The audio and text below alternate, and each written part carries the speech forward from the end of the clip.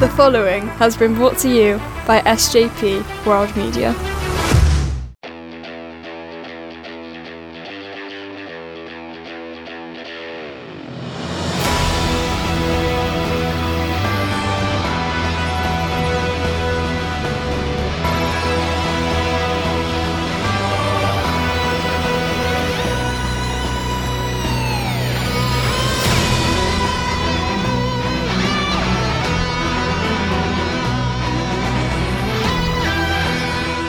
Hello and welcome to the Doctor Who pod, proudly brought to you by the SJP World Media Network.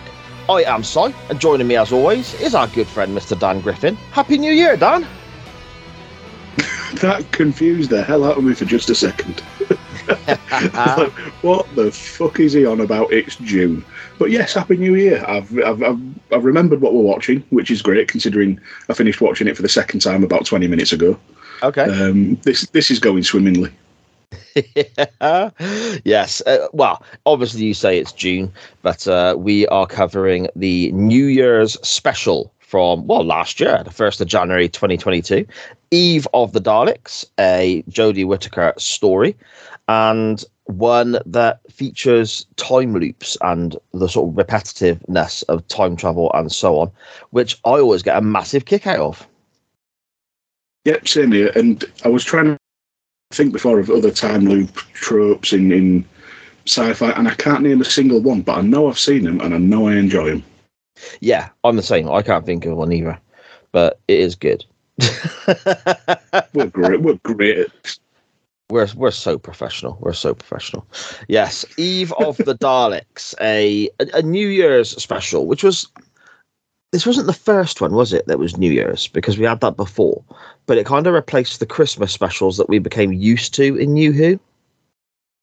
Yeah, pretty much. And kind of ruined my Christmas day, really. Because it became a tradition of, I'd sit down with my old man, with my brother, whoever happened to be about, and we'd sit down and watch Doctor Who. Christmas Day night, full of food, probably a bit pissed, and just enjoy it. But, they've robbed me of that. Yeah, see, it was weird for me because the Christmas specials, they'd normally be on about 7 o'clock, something like that, wouldn't they? Yeah. Yeah, and so we tend to be over my mum's at that time on Christmas Day. So there's my parents, me, my wife and my kids, my sister, her husband and their kids, and then my brother, his wife and their kids.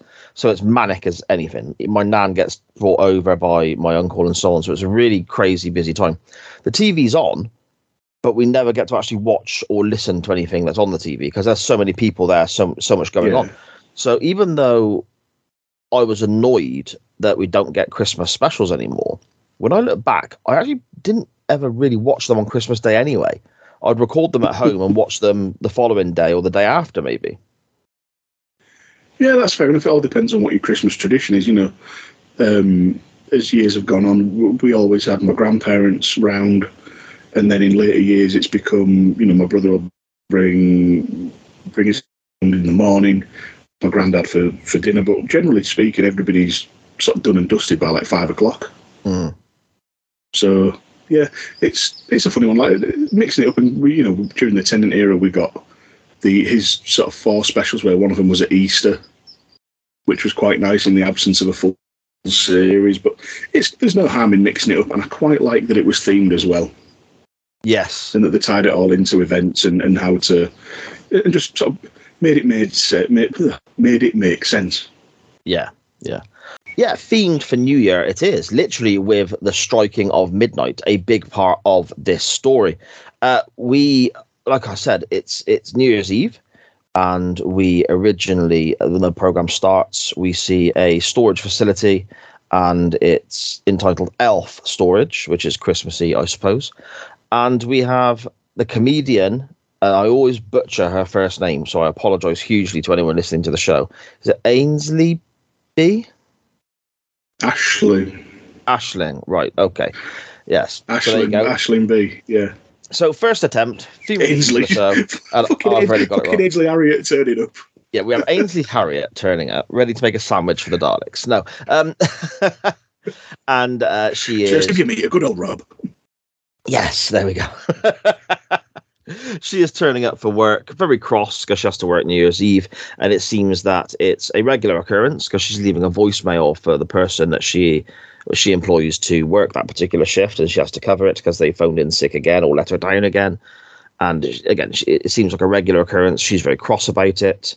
Her phone is going crazy because it's 10 minutes to midnight, and a customer arrives by the name of Nick.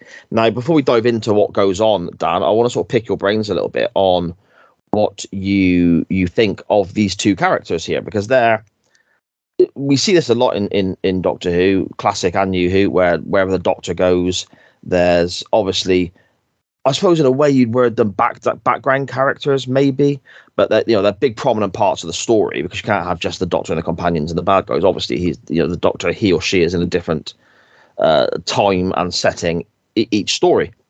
So you have these characters that become big parts of the tale. Some work, some don't. Some of the actors work, some don't. And especially in New Who, we tend to find that we're getting people from, I suppose, different aspects of entertainment trying their hand at acting in Doctor Who. And we have it with John Bishop here as well, who obviously primarily is a comedian. What are your thoughts on the two characters and the two actors portraying Nick and Sarah? Well, I like Aisling B anyway, because I saw her as an actor before I saw her as a comedian. Oh, okay. She was in a sitcom called Trolleyed, which was centered around a supermarket, and at the time that aired, I was working retail, and it is so bloody accurate. Just in some of the bullshit that goes on, and some of the mad, just some of the mad crap that goes on in sort of that place of work. And she was in that. She played the sort of naive, useless boss's daughter, essentially, who's been like nepotismed into a role, and just people just struggle to get her to do basic tasks. She was great in that. She played alongside what was his name? Who played Danny Pink? Oh, I don't know his name. I just know him as Danny Pink. Yeah, he was in it as well in the latest series. So okay. Yeah, I'd seen Aisling B anyway, and yeah, big fan. I know she can act, and in this one, they managed to put across a very sort of, I don't want to say deep, but definitely multifaceted character in a very short amount of time. Mm-hmm. And because she's obviously a bit downtrodden, hates a job, frustrated at every single thing going on. A job shit. She hates running the business, but she's trapped into it. It's failing and she can't save it. Her mum's obviously pissing her off. But she doesn't come across as like a naturally nasty person, but she has got a bit of bite to her as well.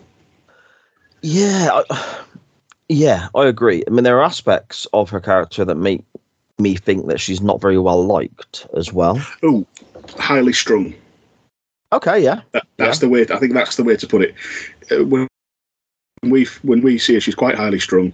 There's a lot going on, even down to her being like going over the top and getting angry at a phone. But I think it's because everything else in her life is just designed to piss her off. It feels like.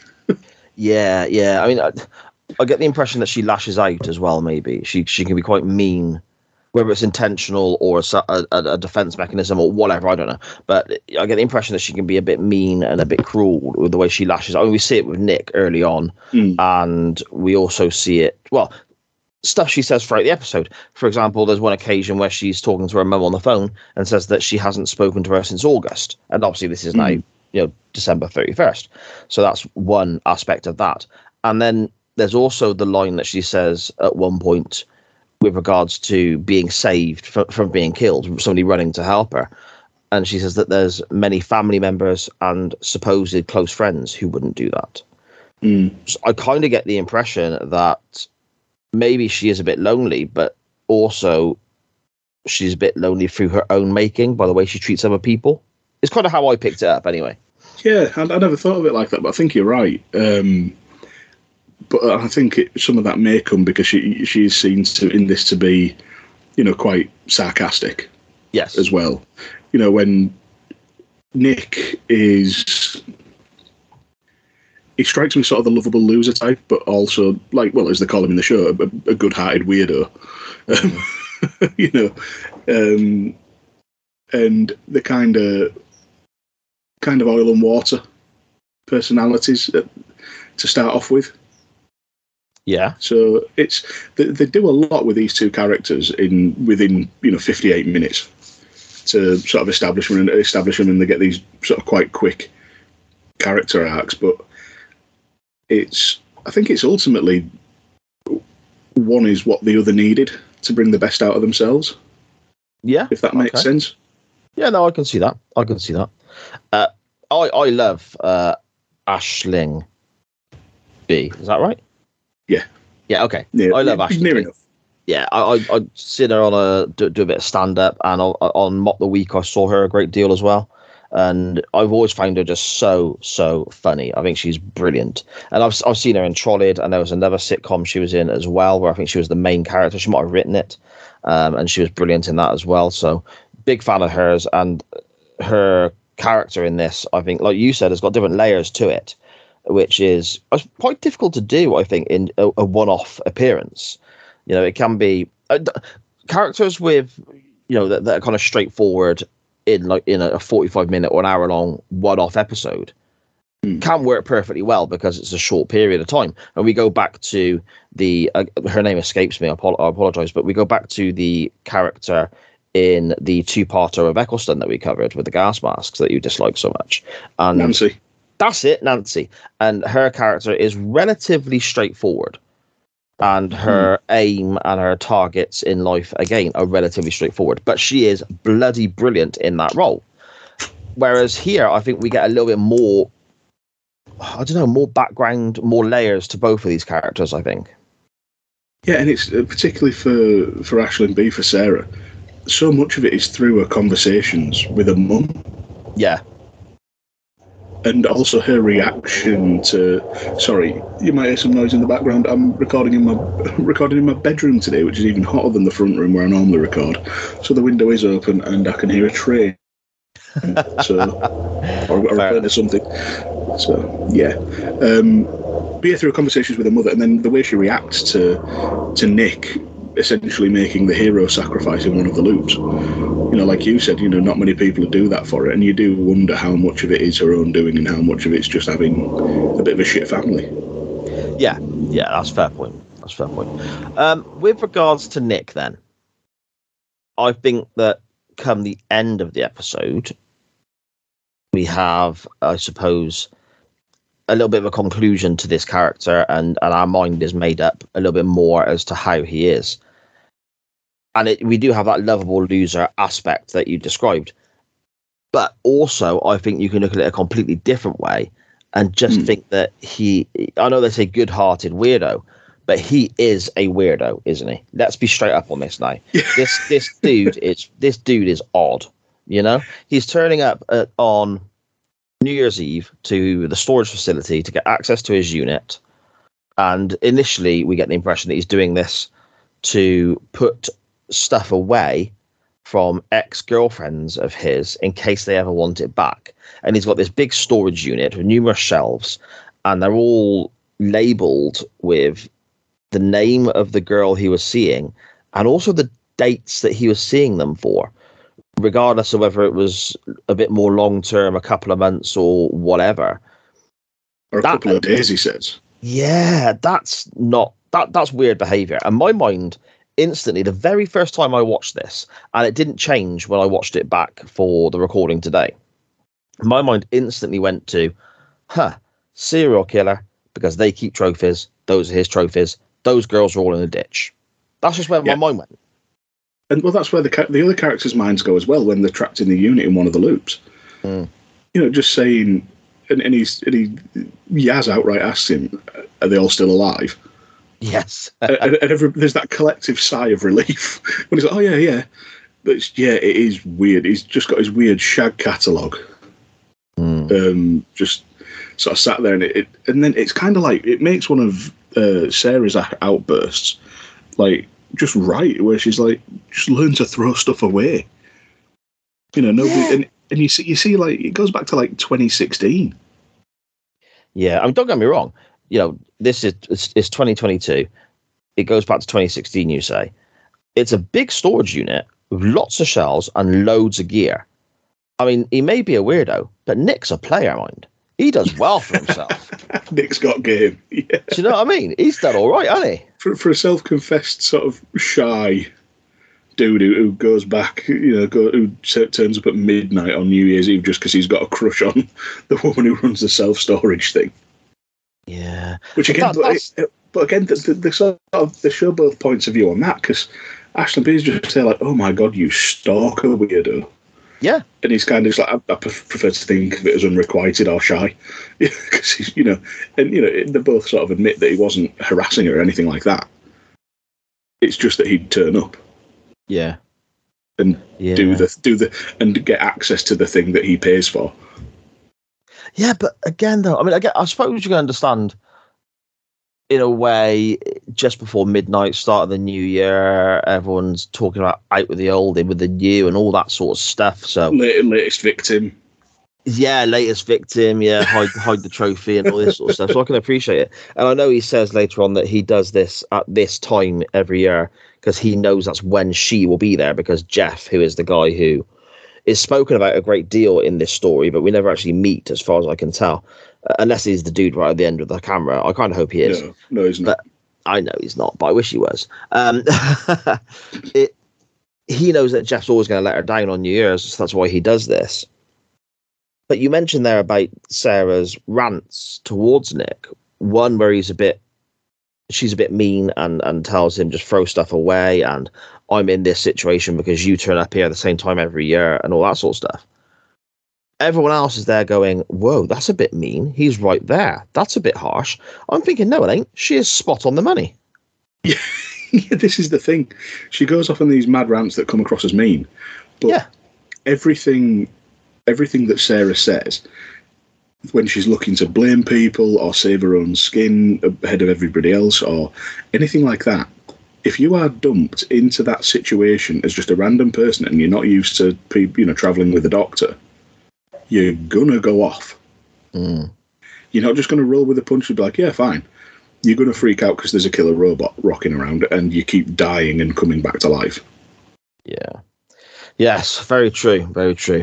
And speaking of the killer robots, it's a Daleks episode.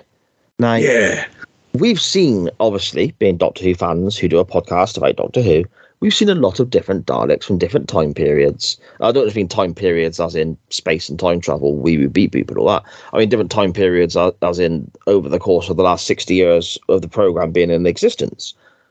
How do you feel about this version of the Daleks? Because I feel that with the Daleks, sometimes in New Who, I think they've been overused and almost watered down at times. Now, each version of the Daleks, in New Who especially, there's little tweaks to them, and sometimes it's just like outright complete redesign. But you also get those moments where Dalek behaviour does kind of alter a little bit from story to story, writer to writer, to suit the tale they're in. What did you think about this design of the Dalek and how these Daleks were acting in general across the story? So my opinion on the looks of it, initially I thought, oh wow, that's cool. It's got a Gatling gun, bigger gun, scarier Dalek. Yeah. And then I was like, yeah, but it's kind of, it's not the traditional. And I was a little bit, until I did a bit of background reading and found out that this is an executioner Dalek. So it's a different sort of classification than your bog standard. Okay. So therefore the weapon made sense. Now you shouldn't have to do that. It's one of the reasons why, as a wrestling fan, that I fell out with Dynamite quite early on. It used to annoy me on there because they used to reference stuff that happened on Being the Elite and whatever, and you essentially had to do homework. Yeah, I was very lucky. Watching. Yeah, I was very lucky with that because Charlie used to watch everything. So, and I'd only watch Dynamite. So if there's something I didn't understand, I'd literally just pause the program and ask her. So yeah, I did like it. The Gatling gun was good. The Dalek behaviour was interesting because it followed directly on from the Flux, and I've only watched the Flux once. I can't really remember a lot of it, so I'd forgotten that the Dalek war fleet was destroyed by the flux. So now they're saying, well, this was the Doctor's fault. Let's go kill the Doctor. Right. Let's take advantage of this time loop and try and get one step ahead. To me, it was all pretty Dalek. It was all pretty spot on. There wasn't anything that jumped out to me to be too sort of aberrant in the behaviour. I suppose the only one thing was when Nick ducked and the two of them took each other out. That was a fun moment and looked cool, but you'd think that Daleks would be resistant to their own weapons. Or even just a little bit smarter to not be outwitted by somebody ducking. Yeah. These killing machines and so on, do you know what I mean? But I did love it when he just ducked and they killed each other, and then he just pops up and he's banging on about you can't kill a Rasta. Yeah, despite the fact they've killed him like 5 times already or whatever. You know. Yeah, but it was a good moment for Nick. It gave him some confidence, and it proved that he's not he's not a Rory. It proved that he can think on his feet and do something once he's got over the fact that he's died 5 times. Yeah, that's a fair shame. My main issue with the Daleks in this story, and it's a tiny thing. It's not. It doesn't ruin it for me or anything like that. But it doesn't sit 100% right, shall we say? Is that they're almost. I suppose the term is boastful, in a way. We go back to Dalek, the actual story Dalek with Eccleston. And the Dalek would have conversations with Eccleston. And the one that stands out is when he tells the Doctor that he would make a good Dalek. That, I thought, was done really, really well. And certain things that Dalek would say came across, not more human, because that's not accurate, but more able to converse rather than just be this killing machine with one thread of anger or violence or motivation and so on, and just following orders and all that sort of stuff. It had a bit more to it. Yeah. This feels like they've took that and tried to turn it up a bit. When you hear the Daleks throughout this story saying, Daleks are never sorry. Dalek, our plan will, the stuff saying we will reign supreme and we are the superior beings and all that sort of stuff.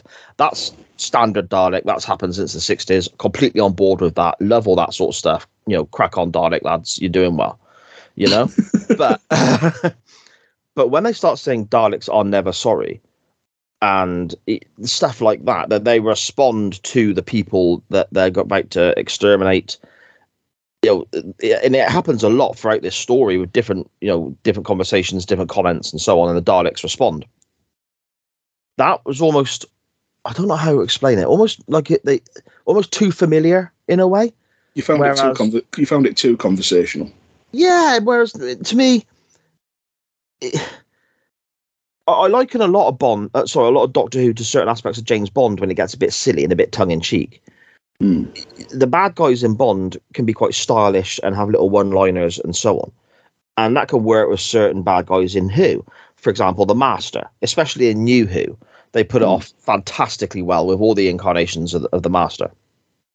To me, the Daleks should be cold and, just killing machines. So when somebody says, when the Doctor says, oh, you'll be sorry, a Dalek shouldn't, to me, respond, Daleks are never sorry. They should just exterminate them and be done with it. But again, it's such a tiny little thing. It's not a massive deal. See, it just felt a little bit out of place for me. Yeah. See, the read I had on that is that the Daleks are taking it completely literally. So when the Doctor says, you'll answer for that, the Dalek is just pointing out that Daleks answer to no one because they're the superior life form. Yeah. And then when they say, you'll be sorry, it's like, well, it's effectively the Daleks say, well, no, it works. We don't have emotions. Daleks are never sorry. Those aspects I can get, but it's more a correct. Example, there's one moment. Are you thinking about the stuff with Dan? Oh, that's exactly what I was going to bring up now. Yeah, Dan just tries to. At one point in the story, Dan tries to distract the Dalek with a box, and he's telling the Dalek, he's acting like the Dalek works there, and he's saying, is this some kind of weird automated assistant? Your customer service isn't very good. Your voice is a bit grating for this role. and I might see your manager. And the Dalek says Daleks don't have managers, and it interacts with that. It's those kind of things where the Daleks are interacting more with their victims, their prey, their targets, however you want to word it. Sometimes it worked okay, other times it went a bit too far for me. Maybe say, for example, in the episode, I don't know how many times it was, but just say for argument's sake, in the episode, the Daleks did this 10 times. If they did it 5, I probably wouldn't even notice. Maybe it was just done a little bit too much for me. I don't know. Less is more. Yeah, potentially. The thing is, as well, it wasn't the voice interaction that got me with that bit with Dan and just taking the piss. I thought that was pretty funny, just on a surface level. Yeah. The bit that got me is all he had to do to avoid getting exterminated was just move to his left. Yeah, that was bollocks, wasn't it? Just move to his left, and the Daleks trying to follow him, guns going off, and that was it. But I think, I've just realised now, tying 2 incidents in my head together, that one with Dan where he's just moving left, and with Nick ducking, both of which we've said are kind of there because the plot needed it. Is it the case with these Daleks that once they fire that gun, it stays fired? Yeah, okay, potentially. You're also adding to that. You think there's more than one occasion. The one with Sarah really stands out when, I don't know if is she running from a door across the room, or is she running from the lift? She's running somewhere anyway. And the Dalek is shooting again and again and again. And there's another instance actually when they're all together and they're running down the corridor just before they go into Nick's collection of murder trophies in his storage facility. They're running, and it's a straight fucking corridor.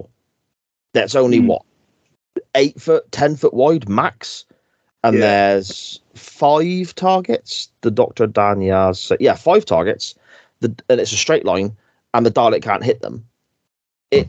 It's a little bit okay. You're supposed to be the ultimate killing machine, and you haven't even hit one of these people. It's the Star Wars problem where the stormtroopers are supposed to be the elite fighting force and the guardians of the Empire and all that, and the bringers of law and order, and not one of them can shoot for shit. Yeah. Again, though, you go back to classic Who. We've seen, what did we review from Hartnell? Daleks Invasion of Earth, wasn't it? Yes. Yes. Okay, and so that's what you have seen for the show, and I've seen majority of classic Who, even if I can't remember it. I don't remember the Daleks in the 60s and then going into the 70s being that inaccurate. I seem to remember, especially in the black and white era, if the Daleks fired their guns, they killed the person in front of them. Yeah, but in the black and white era, they could also be neutralised by pushing them off a ramp. Well, this is true. But then as we get into... it's give and take. Yeah, okay. As we get into then, say, I suppose Davidson era, I can remember him running down a corridor and a Dalek shooting a couple of laser beams off and not hitting him. But then we get into McCoy and McCoy's time. There's a story with the Daleks there, and we get the same similar sort of thing, but not to the level we see on this episode, where they're shooting and missing Ace a great deal. Do you just think they're getting shitter as time goes on? Do they need to go back to like Dalek training school and target practice or something? Oh, the Daleks have been around for so long, and the Doctor's seen them so many times. The Doctor figures out their attack patterns. Yeah, and but he's Sarah got a better dodge. Yeah, but that's where the whole idea about the Gatling gun comes in. Because if you ever see, Gatling gun, you fire it in one direction, it's staying fired, and it's a bugger to try and move. So maybe that's just it with the Dalek. It's just wild and designed to try and hit everything at once. Or it's, again, just the fact that the plot needed it.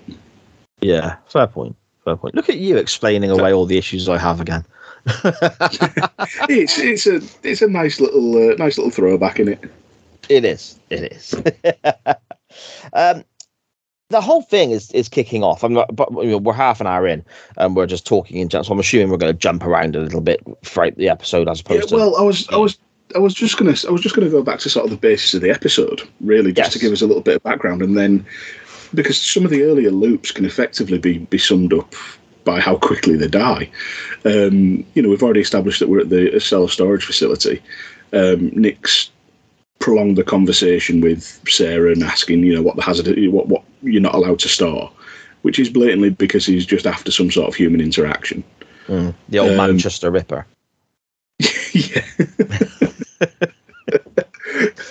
He's done the crappy "see you next year" joke, and she's, says, "Oh, were you practicing that?" And he's like, "Oh, I was actually." So, we've got this socially awkward murderer. Which comes back to the point as well. It's a little bit of a contradiction, I suppose.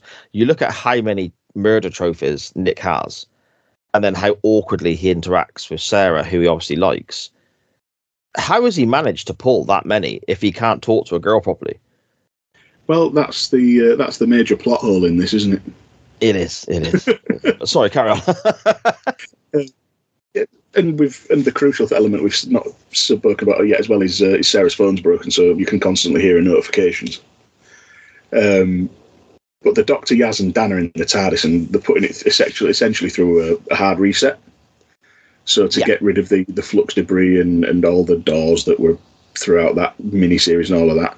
And they're supposed to be going to the beach where they can play chess with the fish, drink mocktails with the lobsters. They've got 7 seconds to get out. Otherwise, they'll die if they stay in the TARDIS as it's going through. And I loved the shot as they were sort of slow-mo running, and you could see the TARDIS shifting and changing. And they come out, the cloister bell rings, and there's cracks in the surface of the TARDIS. That looked amazing, didn't it? It looked fantastic. It put me in mind of when the TARDIS exploded in Smith's era. Right, yeah. Which I really liked. And, they're in Manchester on New Year's Eve, 9 minutes to midnight.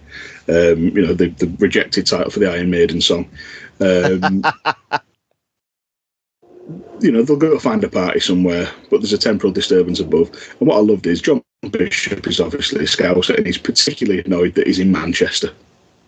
Yeah, what a knobhead.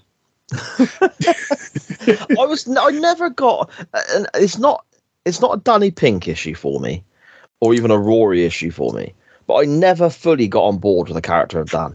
I just never, to me, Dan, I think we said it before when we've covered him, Dan, to me, is John Bishop in Doctor Who. It's not Dan. Yeah. In the same way that Aisling B is playing a character and does well at it, this is the opposite for me with Dan and John Bishop. I think John Bishop's thing is he wasn't there long enough to have a major impact on Doctor Who as a whole. But they had to try and make it as though he was. Yeah, okay. If that makes sense. Essentially, they had 8 or 9 episodes to get him there. They had to put a whole thing in where he ended up travelling with Yaz for like 4 years to try and save the Doctor during the flux. So then that explains why they're all of a sudden best mates, It was all very rushed. Yeah. I think that's it. I don't think he was a particularly bad companion, but I don't think he was a particularly good one. His only crime is being a bit mediocre. He has his odd funny moments, which you'd hope for a comedian. But, he's not exactly Bradley Walsh. No. That's there you go. Bradley Walsh, there's massive aspects of the Bradley Walsh you see on other things, on game shows and other acting roles. But yet Bradley Walsh is Graham. It's not just Bradley Walsh in Doctor Who. Whereas that's my complaint with John Bishop. It's John Bishop in Doctor Who, not a character called Dan, if that makes sense. But Bradley Walsh got probably 3 times the episodes. Yeah, fair point. So I think it's more of a time thing. I think the character Dan could have done something. And I'm not just saying that because we share a name and a football team. Yeah, and just this opening bit, like I say, they do a lot because Sarah's, you know all about Sarah. As soon as she walks in the door, leaving a voicemail for Jeff, just absolutely cursing him out because he's let her down again.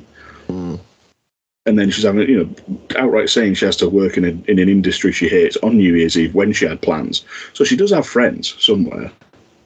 Or she was going to be seeing somebody. And then, Nick's there just doing his creepy thing. Yes. And it is a good setup. And we go into the first loop. I thought it was just a really good opening because it's just you've got all this going off, all this very sort of human drama, a little bit of sci-fi, and then bang, Dalek. Yeah. It just appears in the corridor, doesn't it? You turn around and, oh, there it is. It's like, well, if you didn't know the Daleks were going to be in this story, which obviously we did because of the adverts and so on, but if we didn't know the Daleks were going to be in this story, that would have been such a great little surprise, wouldn't it?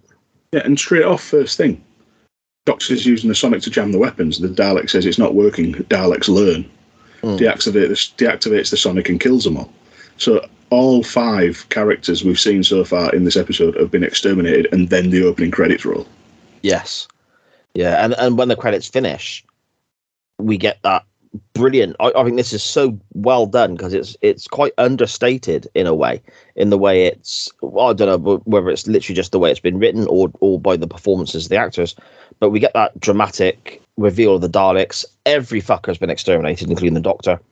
Music hits, music finishes, and you're just in this dingy reception again, looking at the Monopoly board that Nick's bringing in. And they're kind of like, okay, that was weird.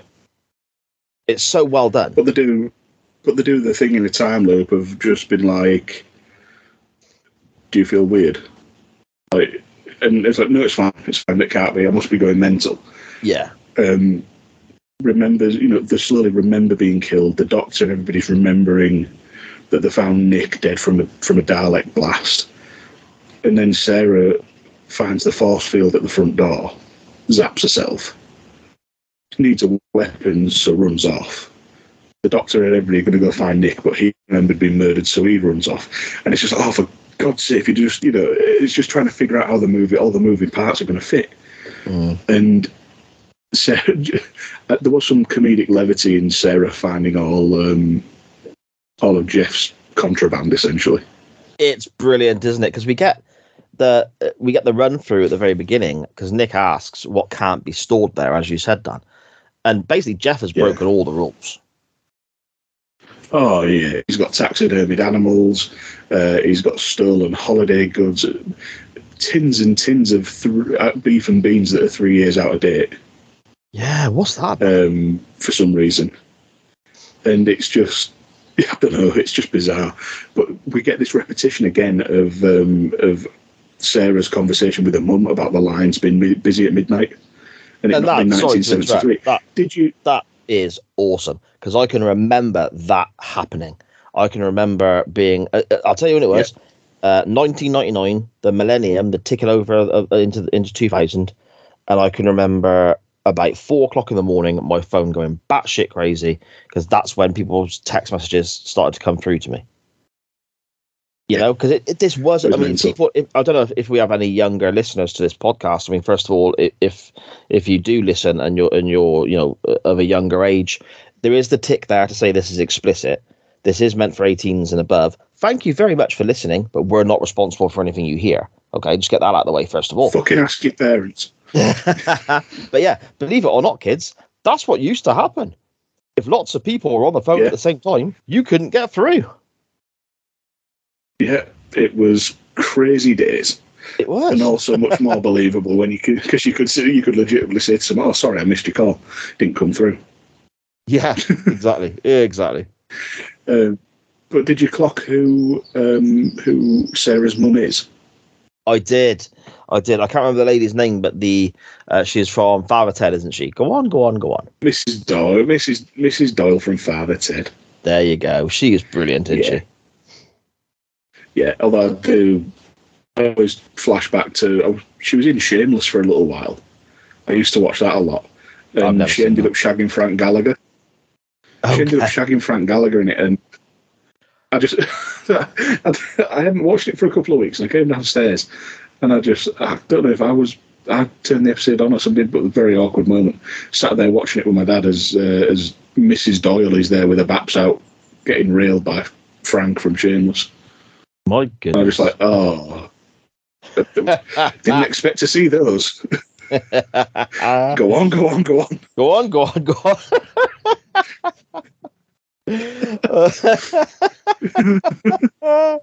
Dear me. Oh. Effectively, in this second loop as well, Sarah checks her phone because it was 9 minutes to midnight and now it's 8.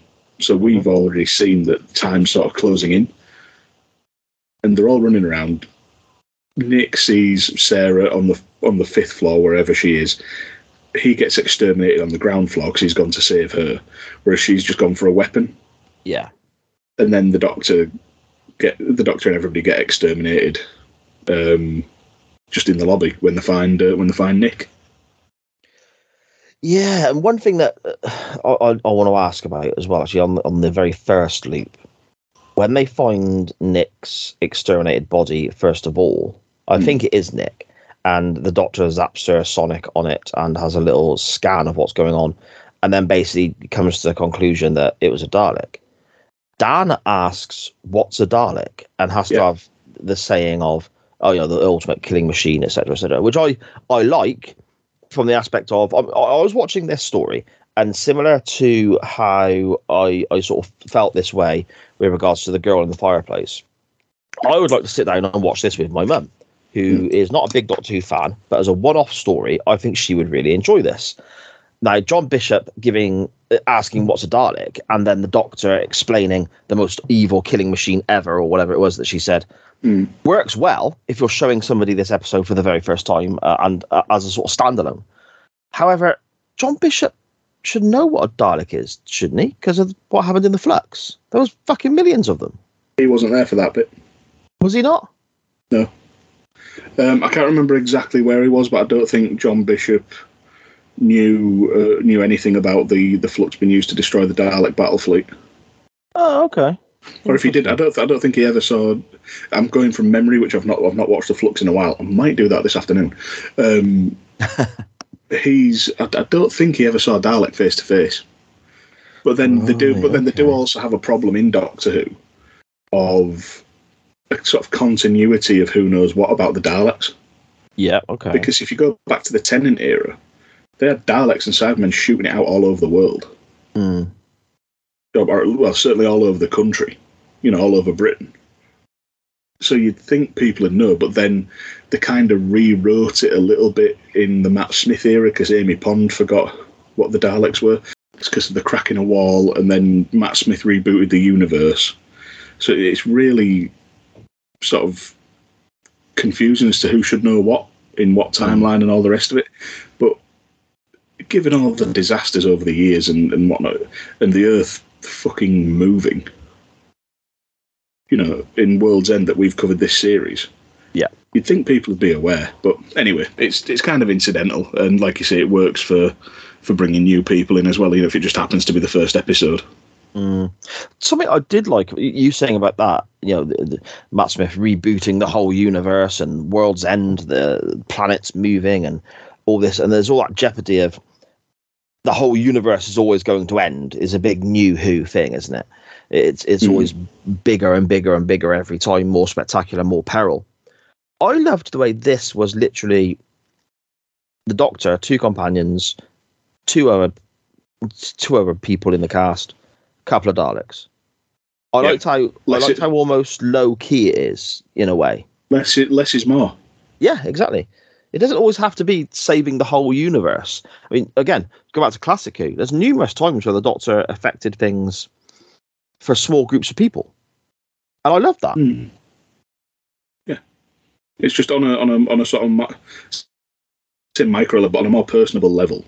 Yes, it strikes more of a chord than because it's incredibly difficult to wrap your head around the scale of a world-ending event, let alone a universe-ending event. It all becomes kind of abstract. It's a bit like what we looked at. It's a bit like Perry's reaction when in the last episode we covered in the special, where the Doctor said about something taking a couple of centuries. It doesn't hold any immediate. The stakes there in the series or in the episode, but do you really feel it on any sort of personal level? Yeah, and when I suppose it's the same as the Daleks maybe being a bit watered down in New Who with how often we see them. It's almost like if the universe is going to end every other Saturday night on BBC One, it doesn't ever. It's difficult to recreate that initial size and impact of that, I think. Yeah, well, we go back to Dalek as well. The first time you see it in New Who, it is one Dalek in trying to break out of a facility. It takes out a lot of people, but that means it's more of a threat, which makes it scarier. Yeah, 100%. in this, it's one Dalek, then it's two. And fair enough, I think it gets to three. Yes. But the Doctor taking out three Daleks with minimal resources, to me, is a better... I hesitate to say better, but it sort of ticks more boxes than the Doctor taking down millions of them. Yeah, totally. I suppose the difference is one's a great story, the other's a great spectacle. Yeah, like okay. the time, That was a good like way the time, the Time War and the 50th anniversary, and all the Doctors teaming up to take out a billion Daleks is amazing from an overall sort of story arc and world point of view. But something like this, where the Doctor's having to use essentially more brain power and think a way out of a situation. I don't know. There's something that just hits home more about it. Yeah, I enjoy if that makes any sense. Oh yeah, totally. I enjoy a big world-ending scenario, universe-ending scenario, huge spectacle, as you brilliantly worded it. That does me at the end of a season, maybe, or every other season, or a special. It hasn't got to happen all the time. And I really like how this is. I completely agree with you. Well, in this one, Dan says it. In one of the loops. I think it's this one. I think it's the third loop.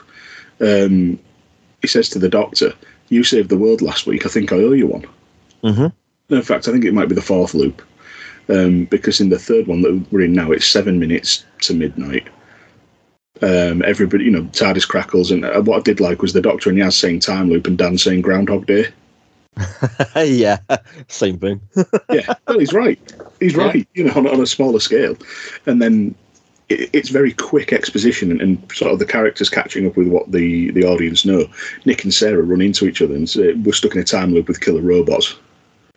And then, and Nick agrees, and Sarah says, like, "Thank God, because I thought I was going mental just saying it out loud." Yeah.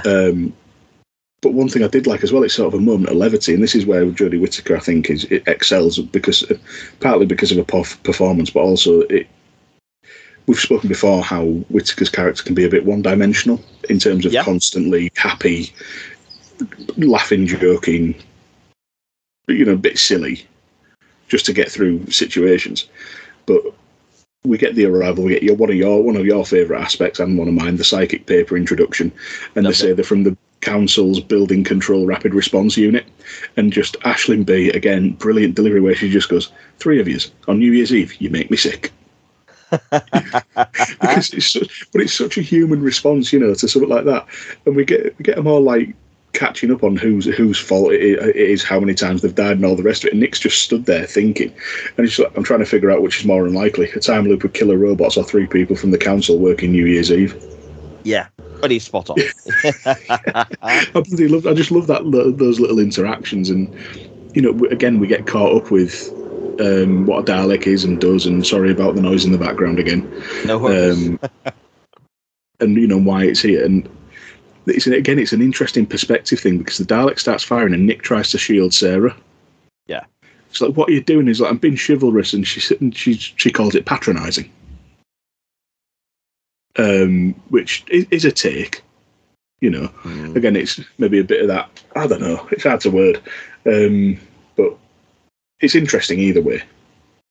Because Nick's gone all, "Oh shit, protector," and she's just like, "What the fuck are you doing, you clown?" Yeah, it's funny. Yeah, I get what you mean. You mentioned there as well. This is something I definitely want to ask you about beforehand. You mentioned there as well about how things are jumping around in the time loop is shrinking, and we get quick explanations to various different aspects, and the Dalek being explained away very quickly but very efficiently. It's very to the point of what a Dalek is. The pacing of this episode, then, because this isn't an ordinary 45-minute episode of New Who.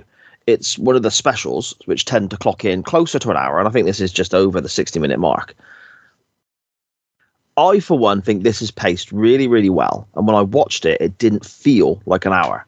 It felt like it went by much quicker. Yeah.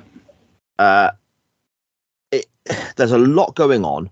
a lot of fast dialogue. And again, you've got the whole time loop thing with the clock counting down, which always, we say on the show all the time, adds that level of peril and excitement to what we're watching. Mm. I think this was done really, really well, in that the whole hour captivated me. There wasn't a single moment where I thought, oh, I'll check my phone or anything like that. Yeah. But it's longer than an ordinary episode of New Who. Was that similar to yourself? Did you feel the same way? Or absolutely. Did you, yeah? Yeah, loved it. It's a really clever thing to do, because when you put the time of the loops together, and they do every single loop, that comes out about 45 minutes. Okay. Which then means they've got about 10 minutes, and then you take out the credits. You know, the opening and the closing credits, which probably amounts to a few minutes total. You know, it won't be any more than 5 minutes.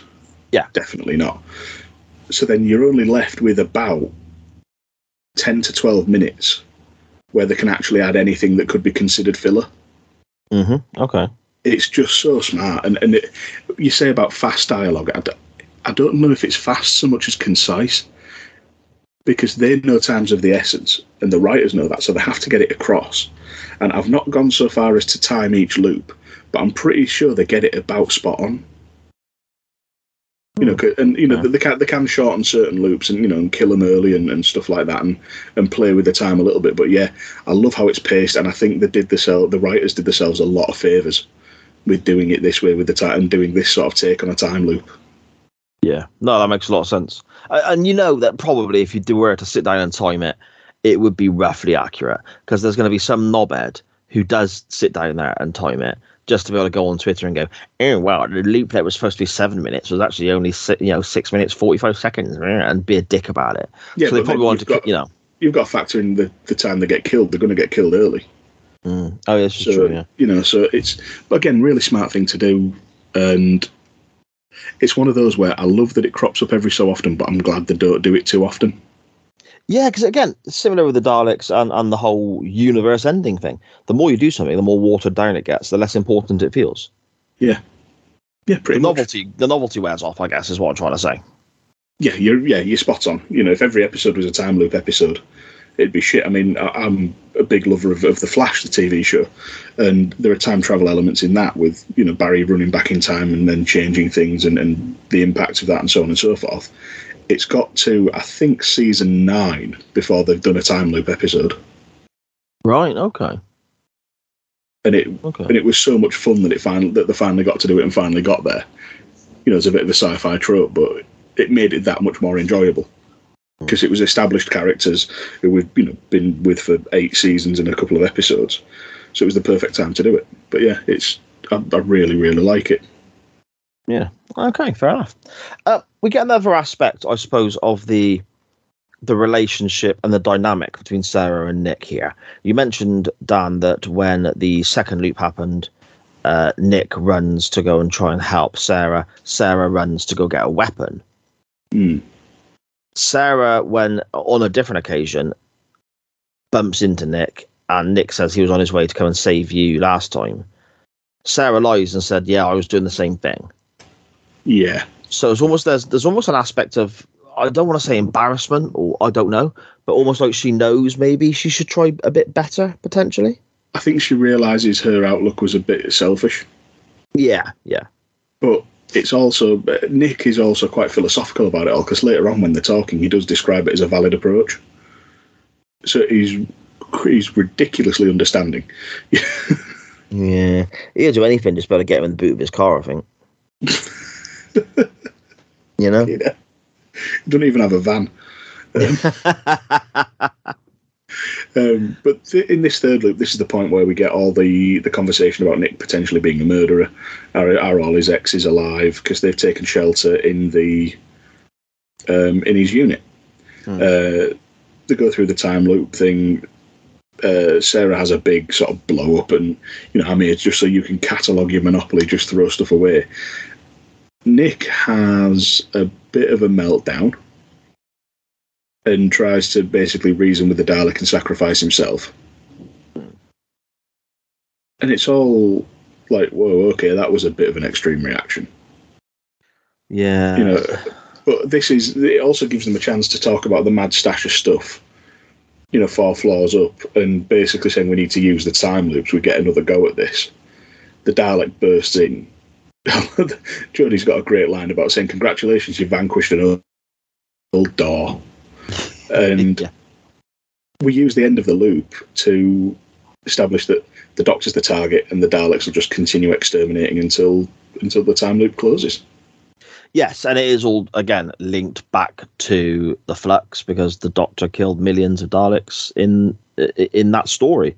So it's a kind of revenge, almost vengeful act by the Daleks to send these Daleks where the Doctor is, and they've detected the TARDIS in its hard reset. I mean, the Doctor's turning it off and back on again, I assume, is kind of what they do with these things, isn't it? Doctor Who IT.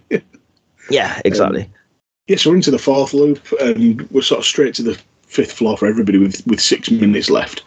The Dalek appears right behind Sarah and says, "Do not move," and she just responds, "I am very much going to move," and just runs off, which it tickled me again. I know we said it's been a bit too conversational with the Daleks, but it kind of tracked and it seemed in character.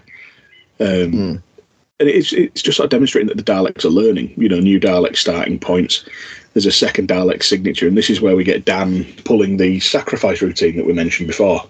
Yes. He grabs a box, he does all his, you need a friendlier voice and tapping the eye stalk and all of that, which is quite, excuse me, little burp there, quite casual to say that he's just found out they're the biggest killing machine in the galaxy.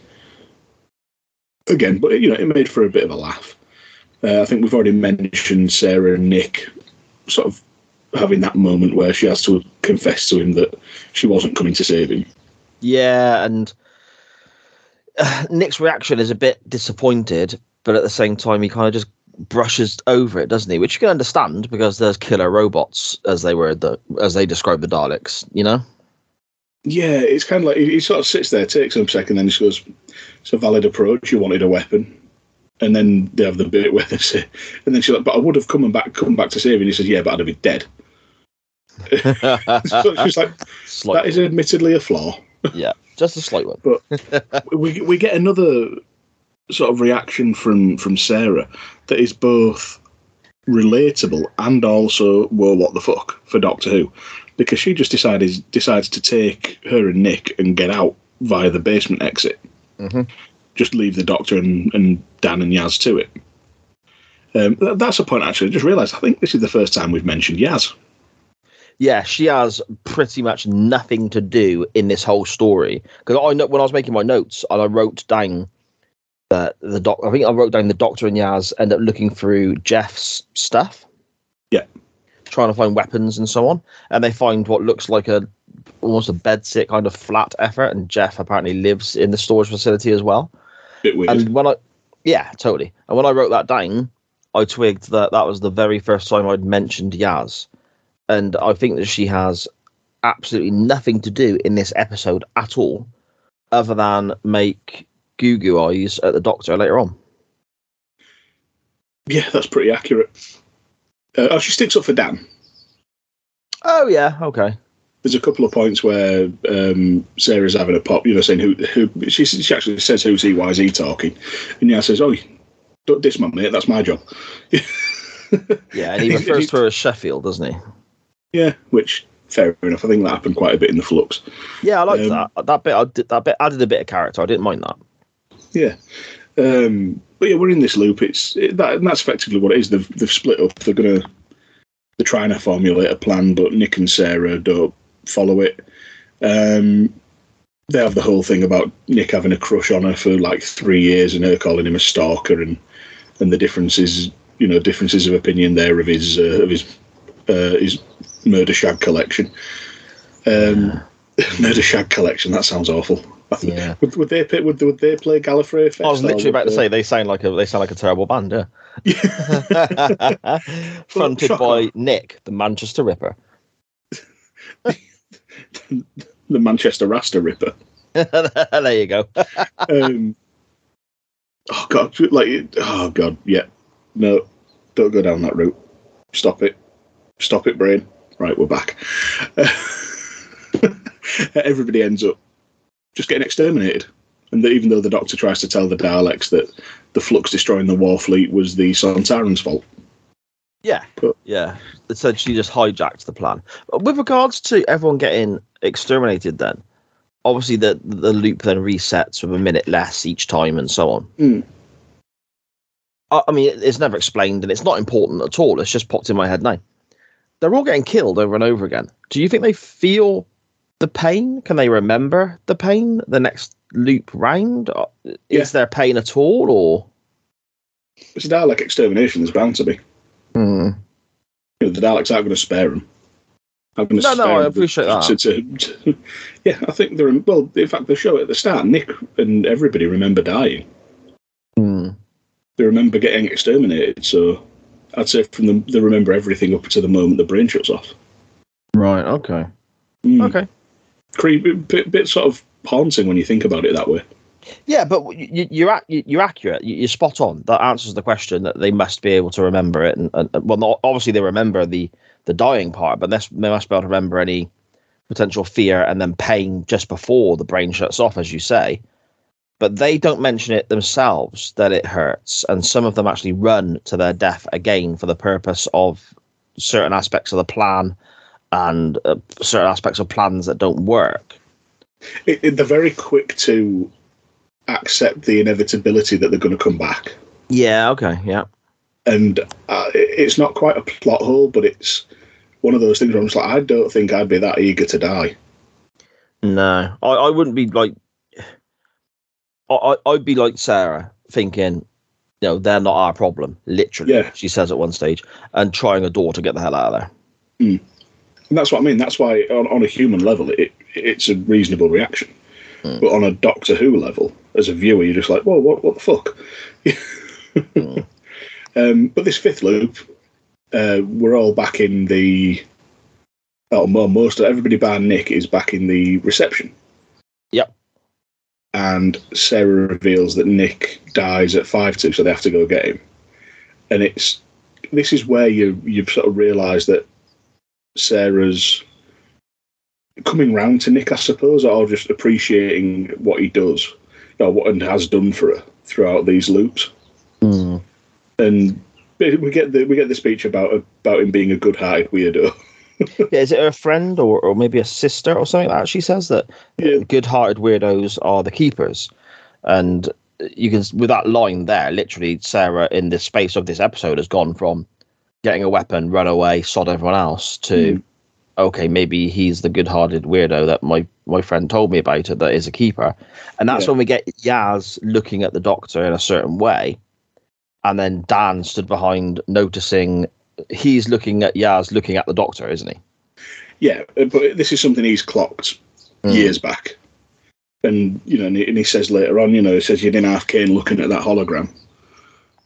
And when the Doctor and Yaz and Dan were split up and separated, and they were just left with the hologram of the Doctor, and Yaz is looking at it for instruction and comfort and all the rest of it.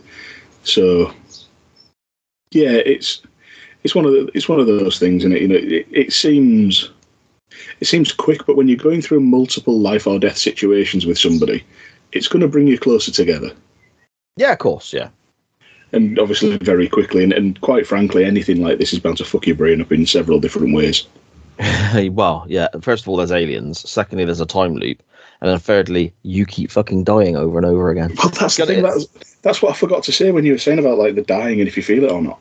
They have to, and then just getting your brain around that. Surely that leads to some sort of therapy. It must do. Yeah. React really there and then because of the countdown and the minutes, the time left getting shorter and shorter each time.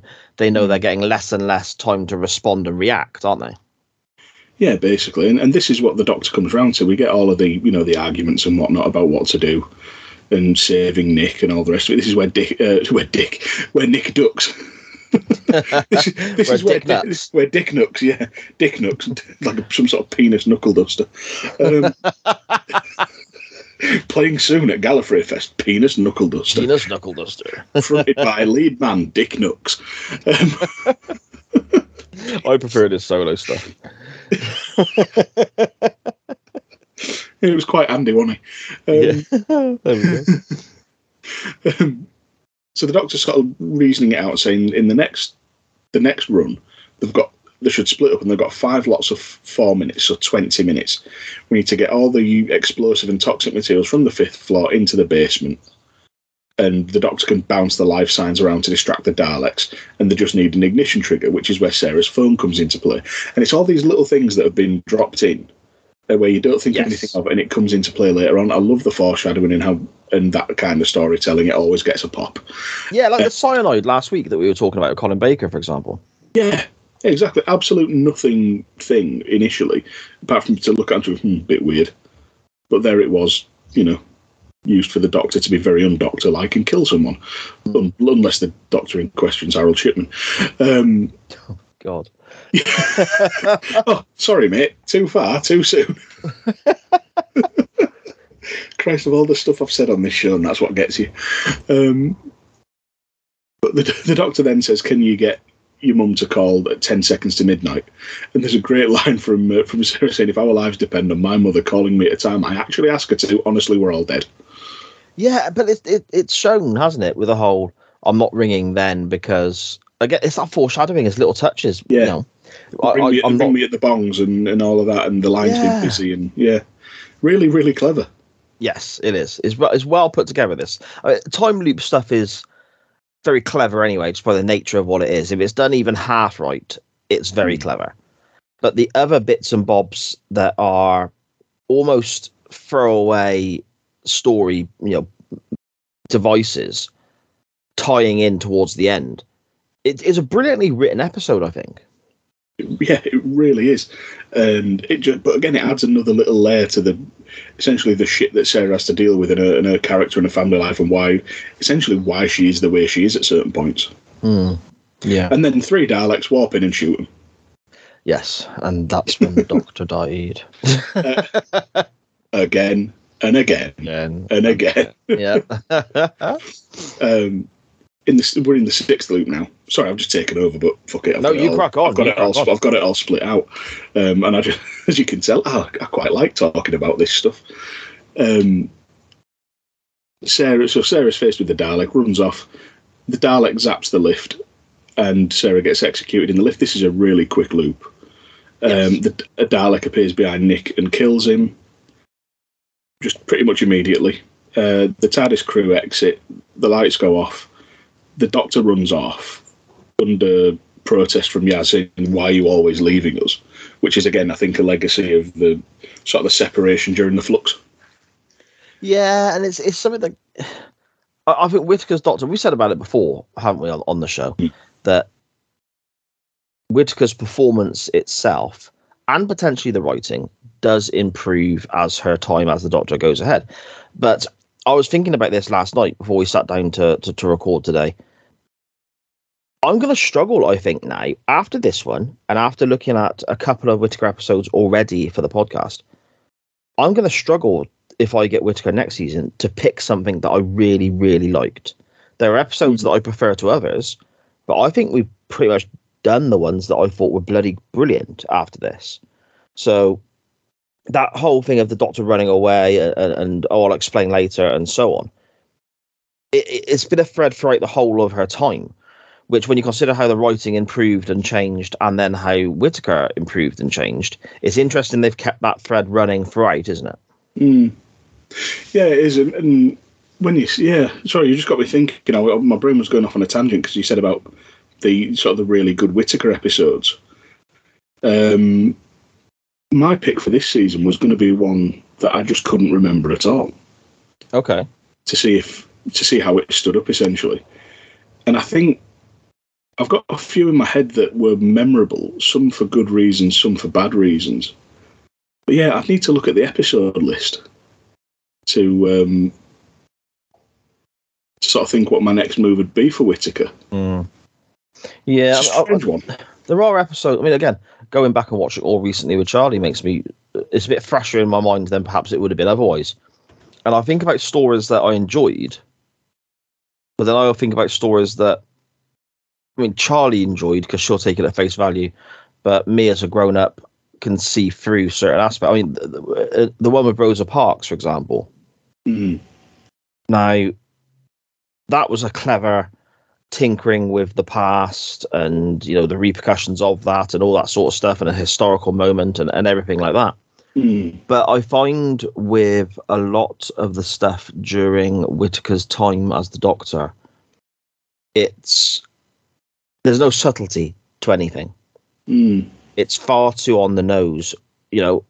I don't need. There are people out there in the world who need to be told this, of course. But as a Doctor Who viewer sitting down with my daughter or whatever, I don't need to be slapped across the face and told racism is bad. I fucking know that. There's a wider thing of the like in the Orphan 55 episode where it's a scorched planet. There's only this little bubble of artificial atmosphere, and then it was Earth all along. Yeah, and look at that. Pollution is bad. Look after the dangers of nuclear war, and then the Praxis stuff, which is the plastics in the ocean. It's so slap you across the face, non-subtle.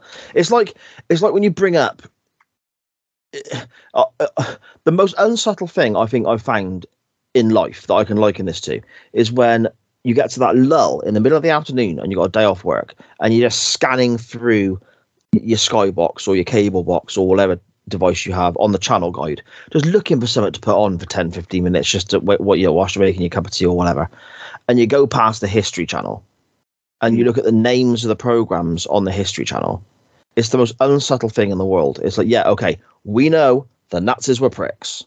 It's that kind of vibe with this time in Doctor Who. It's like, yes, pollution is bad. War is bad. Racism and homophobia, bad, bad, bad. Of course they are. I'm not making light of any of those scenarios, but either don't be so preachy and leave it alone, or be more intelligent with your aspects of trying to put across. This is where the Russell T Davies era kind of spoilt us as Doctor Who fans. Yes. Oh, yes, 100%. Because Russell T made all these points and stuck to it and had a philosophy of inclusivity and all of these things.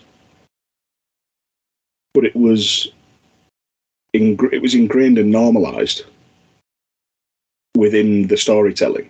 From day one.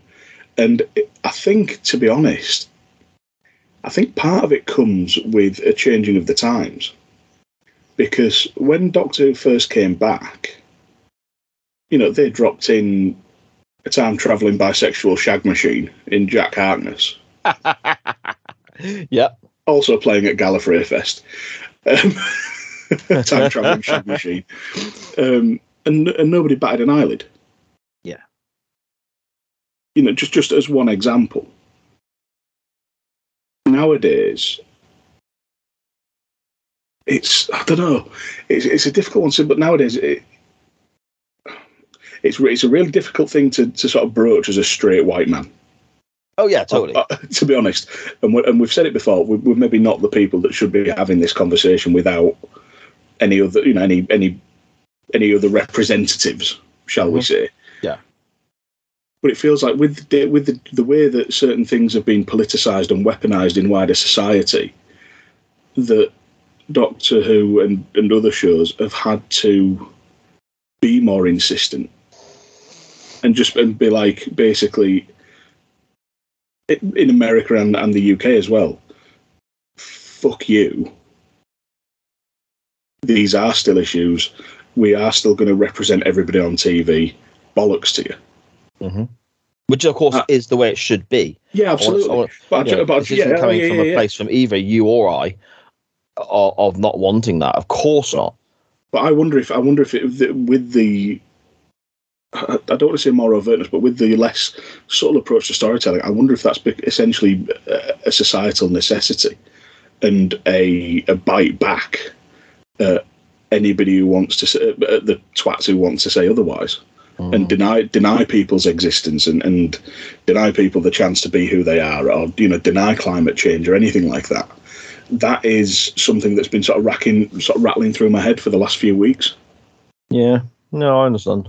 And the more I think about it, the more it makes sense.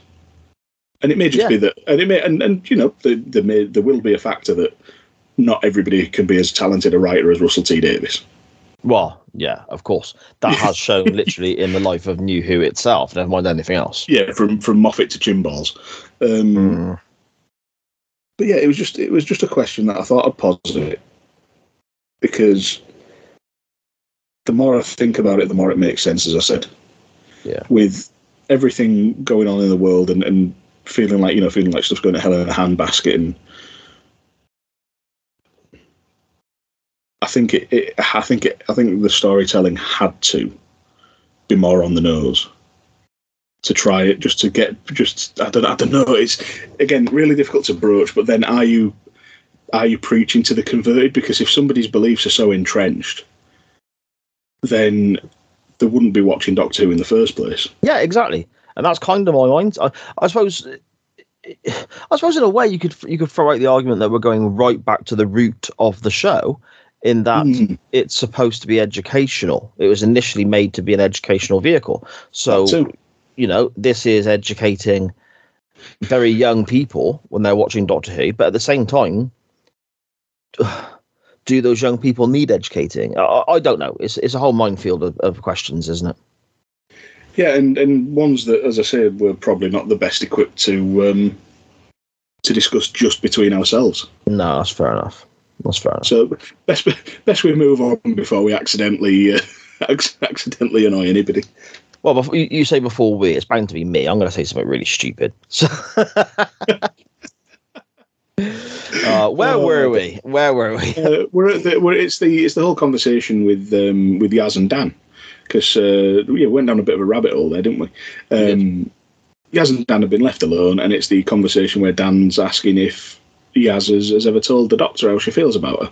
Yaz is pretending not to know what she means, and then just says, "Oh, shit, is it that obvious?" And it's, and we get the thing where Dan says, "I've spent 4 years travelling the world with you. I saw it then," and it's still there. And Yaz has a moment to just confess that she doesn't know what to do. Yeah, and it's not as easy as he says it is. And we do get an insight into Dan's character, because a name escapes me now, because again I've only watched the Flux when it aired. But there was the woman from the museum, yes, who he liked. And he said, I took way too long to tell someone that I liked him, and the universe ended and everything got messy. He doesn't want that to happen to Sheffield, to Yaz. Yeah, there's something I picked up on this watch of this episode that I've never got before as well. And that was when Yaz responded with, I don't know what to do. I've never told anyone.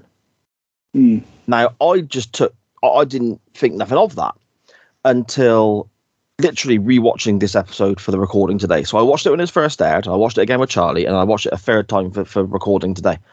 And this third time, I thought to myself, she's not just meaning I don't know what to say. I've never told anyone before, as in I love you or I like you or anything like that. I think there was a hint there of her saying I don't know what to do about it, or don't know what to say, as in her own sexuality. Because essentially, we've never had any hint at Yaz being gay before this. And if anything, there are moments really early on in the Whittaker era where I wouldn't say they were flirting, and it wasn't a will they, won't they, but there were comments between Yaz and Ryan that, again, it wasn't big enough to think, they're going to go somewhere with this or anything like that. But the door was open. Yes, exactly. So, and I always got the feeling with Yaz and the whole, I suppose, Yaz fancying the Doctor, loving the Doctor, however you want to word it. I always got the impression with that it was very much a put in at the last moment afterthought. Maybe not an afterthought as in it wasn't important, but you had 3 more episodes effectively here of Whittaker with Yaz.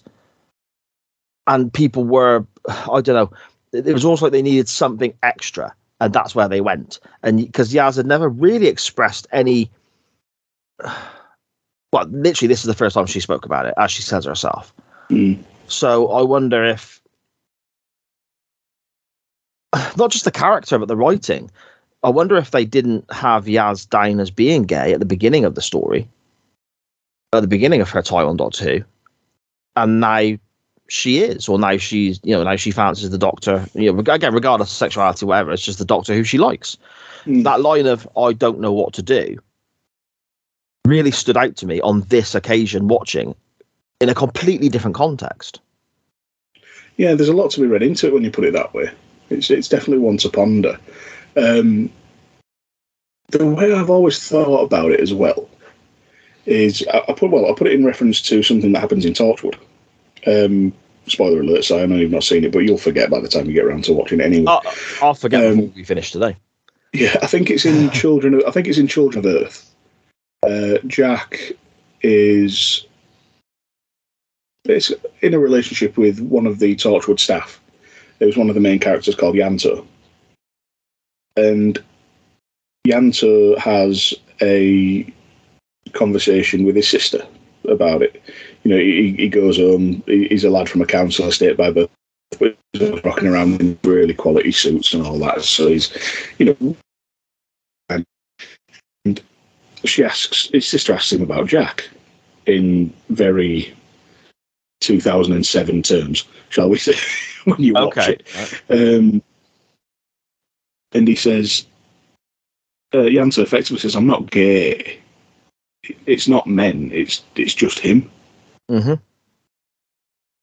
He's just completely fallen for the person that Jack is.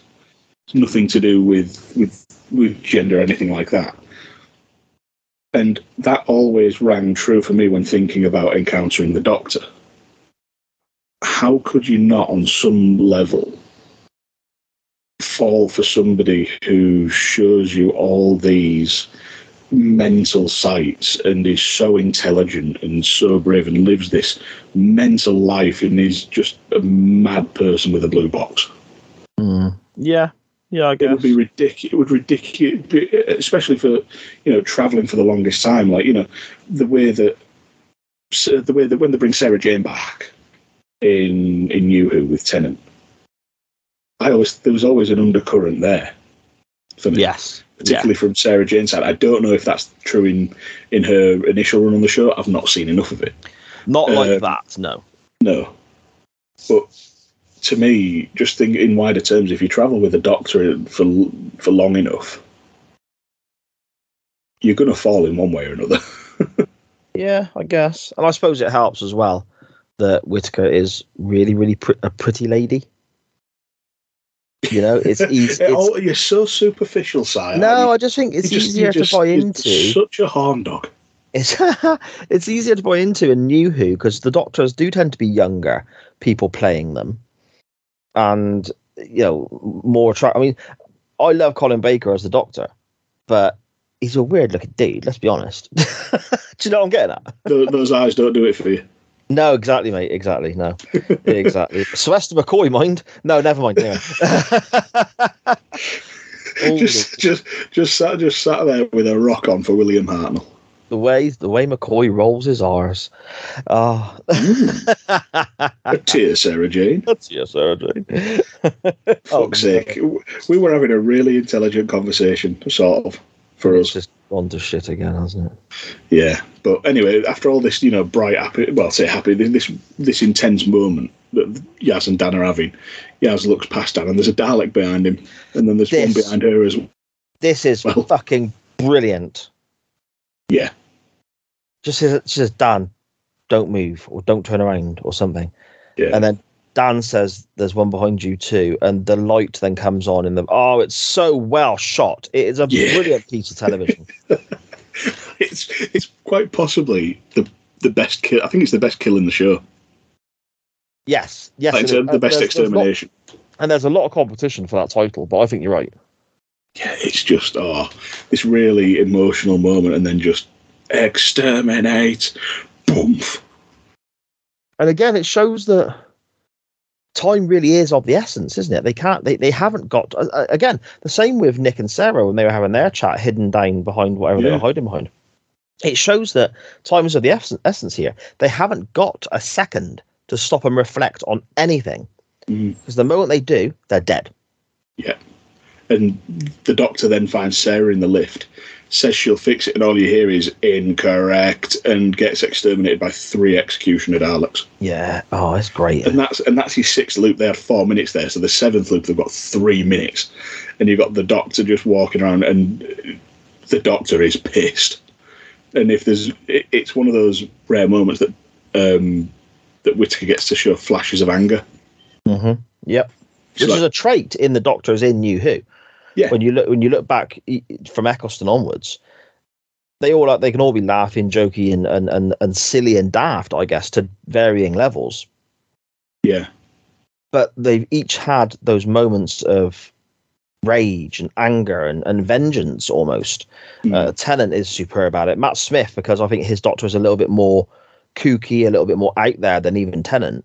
When he gets like that, it's even a bigger switch. Capaldi was quite a naturally, I don't know if it's the age thing or what, I don't know, but Capaldi was always a little bit more of a grumpier aspect to the Doctor anyway, but he would lose his temper sometimes. Whereas Whittaker doesn't tend to do that as much. Yeah. So, but then that means that it stands out here.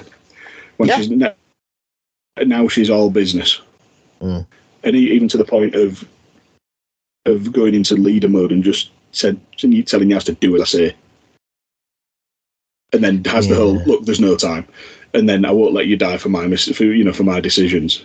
And Dan's the Doctor and Dan are setting up all these fireworks and whatnot. Dan tries to tell the Doctor that Yaz has feelings for her, and the Doctor pretends and then calls her out for pretending not to know and for ignoring it, which I thought was interesting. Dan sees more than he lets on. And also, he's not a great mate to Yaz there, is he? How bad would it be if you told a really good friend of yours that you've been hanging around with for years, travelling the world with in some really dangerous situations, effectively one of your best mates? Oh, I really like such and such. And then literally 5 minutes later, they've nipped off to spoil it for you. So, right, you say that. It does work out in certain situations because I've done it. No, okay, yeah, I get that. So, but I had a great one where one of my friends had been saying for weeks or months how much she fancied one of the guys who worked in the pub. And I knew him really well because obviously I was a regular there, for like 3-4 times a week. And we went in one day and I hid my mate behind me because she's only small, and I'm a big lad, and shouted barman over. And because he'd given indications, the same way. And I was like, oh, my mate, I won't use any names, obviously, just in case. Mm-hmm. And he said, oh, yeah, she's cute, I quite like her. And then I just stepped to the side and just went, she likes you two, talk to each other, I'm sick of fucking hearing about it, and walked off. I could feel the awkwardness behind me. But they're still together, I think, 6 years later. Nice. Good work. Yeah, like a big fat Cupid. I wouldn't want to see you in the nappy, though, to be fair. Oh, it's on the internet. You can pay for that. Only Dan's. Oh, God, what a horrifying mental image. So, yeah, they're all sort of coming together now. Yaz is running from the Dalek. Sarah and Nick are sorting stuff out on floor 5. We realise that Sarah's not actually fussed at losing the family obligation she took on while people were grieving, because it just sort of became a life when she wasn't looking. Which is that's what made me laugh earlier. We glossed over it, but the Doctor asks her and says, how do you feel about losing this place? She says, well, I'll have to check my insurance. It's like, I don't think you'll be covered for active Dalek. No, exactly. Which was funny. And we get another amusing line where Nick finally asks why it's called elf storage, and it's because the S fell off. Yeah, exactly. I love that, because it again shows, she's not maintaining the place properly. She ain't got the money to do it. But it's Christmas time, so it's elf storage. It works on so many different levels. Yeah, it was just a fun little thing. Yeah.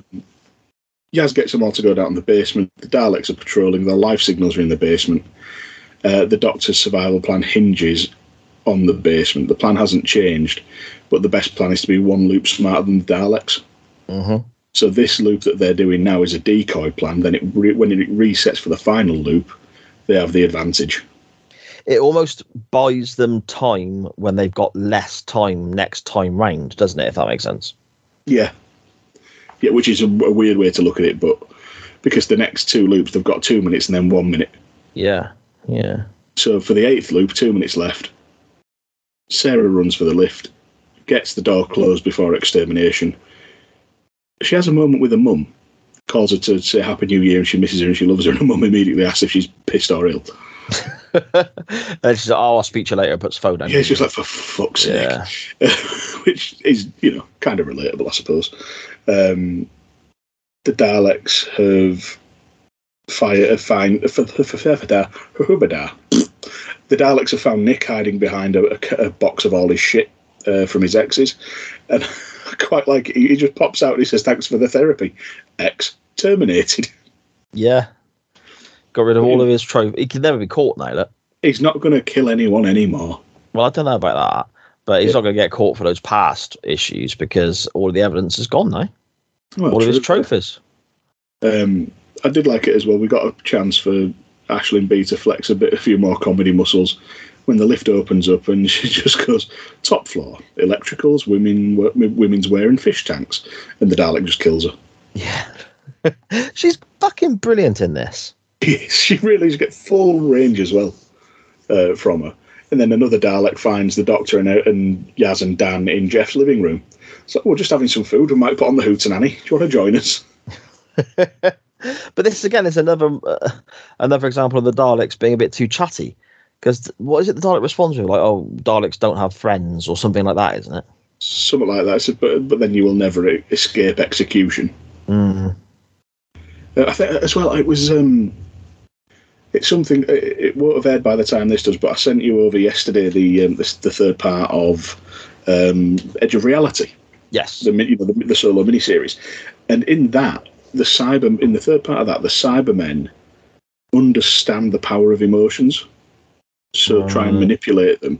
And we've seen the Daleks do that right back to Dalek with Eccleston, where the Dalek preyed on Billie Piper's humanity essentially to get her to touch it and then extrapolate the Artron energy. Mm-hmm. Yeah. So it could be one of them. They could just be trying to make him fearful. Yeah, I guess. I never liked the Cybermen showing forms of emotion. The Daleks are a different kettle of fish, aren't they? But the Cybermen, the whole premise of, especially in New Who, it's really hammered home in New Who, that they're having all emotions removed. So when they show any kind of... Or at least inhibited. Yeah. I don't know what story it was we covered. It might have been it might have been Earthshock, actually, with Peter Davidson, that we covered for either this series or last. I think it was last series. And the Cybermen were acting in one particular scene, and even said about it, acting out of revenge. Now, revenge is caused by it's an emotion. So that didn't work for me. You know? Yeah. Yeah. Yeah, it's an odd one, but anyway, they get shot in the living room eating 3-year-old beef and beans. That was another line I liked as well. I think it was it Yaz who looks at all the cans of food and just goes, who's eating beans and thinks they need to be a bit more beefy? Yeah. It's weird, isn't it? I mean, you can buy, obviously, the sausages in tins of beans, and you can buy beef burger bits in tins of beans. But just literally called beef and beans. And they're all out of date as well. It's a weird thing to have, have 100 many cans that guy Jeff had. I want a side episode just on Jeff and the way he lives his life. Yeah, that could be like a little mini series, couldn't it? Just following the guy around. I've got a feeling he's going to be like a storage space Del Boy. Yeah. Or because of all the weirdness. Yeah. And all the collections of just odd random shit. He could be a future or past version of the Doctor, because you can see the Doctor collecting weird crap, can't you? Yeah. And just to hide himself or herself, obviously, from any alien invaders, they took the name Jeff. Fair enough. Turns up with a fob watch, job done. Yeah, there you go. So we're into the 9th and final loop. They've got 1 minute. Yes. Sarah rings her mum and asks her to call 10 seconds before midnight. The Doctor sonics the phone. They've managed to get everything together just ridiculously quickly. Daleks running after him, piling fireworks and everything. They all converge and unload the explosive containers. The Daleks realise they've been sent the wrong way. Mm-hmm. The Doctor sets the bomb, and there's a lovely little line here. Being from York, this hits home. So I haven't seen this much gunpowder since 1605, which Guy Fawkes. Yes, of course, yeah. Who was famously from York. The Dalek arrives. The Doctor uses the sonic to kill the lights. The night vision's been interrupted. The Dalek converges on the pile of stuff. Sarah's phone goes off. You can just see Mrs. Doyle on the screen, just like, what the shit's going on? And they all run out of the building. The Daleks fire on the explosives, and the whole place goes up. Yeah, and I can remember, like from previous watches, the phone ringing, the timing of it, and the Dalek hearing Sarah's mum's voice and then detecting it as human, so shooting what's in front of it, the explosion. And then I can remember the fireworks all going off in the sky and everyone stood watching the fireworks. And even the weird guy on his own filming it and saying it's a good display. What I completely forgot about is the brilliant image we get of, I suppose, the waste left behind, the explosion site. The TARDIS just sat there looking majestic and wonderful and glorious. Yeah. Around all this flaming rubble with bits of Dalek in the flaming. It was such a I can't believe I forgot about it, because visually it was incredible. It's a lot of effort for one shot. It is. It really is. Really good stuff. And just with the fireworks, Sarah and Nick are sharing, significant looks. And the Doctor's looking at Yaz, who's looking at the fireworks, but Dan's looking at the Doctor. Yeah. So that's obviously all setting up the following episodes and the story arc they're going to go on there. And this is pretty much the end of the episode. The TARDIS interior is fixed. Yaz asks the Doctor about actions catching up with her, but the Doctor shrugs it off, as the Doctor does, and they decide to go after the lost treasure of Fleur de la Mar, which is the very next special where the Sea Devils come back. Yes, indeed. Yeah, and then I did like how did you feel about the end bit? Because Sarah had said about having a notion of travelling the world, but never having anybody to do it with, and her and Nick are loading a suitcase into the cab. She has another Saki row with her mother, who's taking jabs about burning the business down. But then, as soon as her mother sees Nick, she's all sweet and, oh, hello, giving it all that. It's just the line there: "Do not flirt with my mother." I liked it. They obviously said they're getting in a taxi to go traveling. I liked the way that we're seeing these people, almost like the aftermath, and it's tying a bow on it, isn't it? And then the last shot we see as they get in the taxi to drive away is the TARDIS flying off onto its next adventure. It ties everything up really nicely in a tidy little bow, and everyone's done, dusted, happy, nice little happy ending. The other side of that is I'm thinking, they've gone traveling, and Sarah now is dead in some ditch in somewhere in Africa or Asia or somewhere. She's the next victim. She's gone. Fucking hell. He can't fight those killing urges for long, mate. Yeah, it was so weird. He had all that stuff. Yeah, really, really. That's proper serial killer shit. That's an episode of Criminal Minds there, right there. Was there an episode of Murder in Mind like that? I don't know. Most of Murder in Mind, I don't think there are any serial killers. Well, not so far anyway. We're 2.5 seasons, season and a half in. But I will have to see, because we're resuming recording on that literally today as we speak. So. Oh, very nice, very nice. Yeah. But I'm going to flip the script on here then, and I'm going to ask you, what did you think of this episode overall as we look to wrap up? I might contradict myself a little bit here, considering people listening back to the rest of the show have heard me pick little holes in certain things and mock certain aspects of certain characters, like Nick and his serial killer tendencies and all that sort of stuff. There were certain moments I didn't get on board with regards to certain dialogue with the Daleks and so on. And here comes the big contradiction. I fucking loved this. This was bloody brilliant. I love the time loop aspect. I love the fact that you've got to try and counter what you already know is going to happen in the next few minutes. I thought Aisling B was fucking fantastic, and hopefully she gets away from Nick and comes back at some point in the future. But I mean, they can write Nick out. He's been caught trying to kill somebody on their holidays or something and been arrested. I don't know. And I'd like to see more of her character in Doctor Who. I don't think she's like when we discussed Nancy in the past with the Eccleston story. in that Nancy was brilliant. We'd like to see more of her, but at the same time, that might ruin it. I think Nancy's story was told. Yeah, there you go. So yes, that's what I mean. If you saw more of her, it may take away some of the greatness of what we saw, which in a roundabout way was funny because it was the greatness that made us think it would be great to see her again. But yeah, leave it as is perfect. With the character of Sarah, I could quite happily see her involved in the future. I think there's a lot to that character. I think she's great. I loved all of it. I just thought it was so good and clever and well written, well acted on the whole. And yeah, I loved it. And I think when we do our end of season countdown ranking episode, this is gonna finish pretty high for me, I think.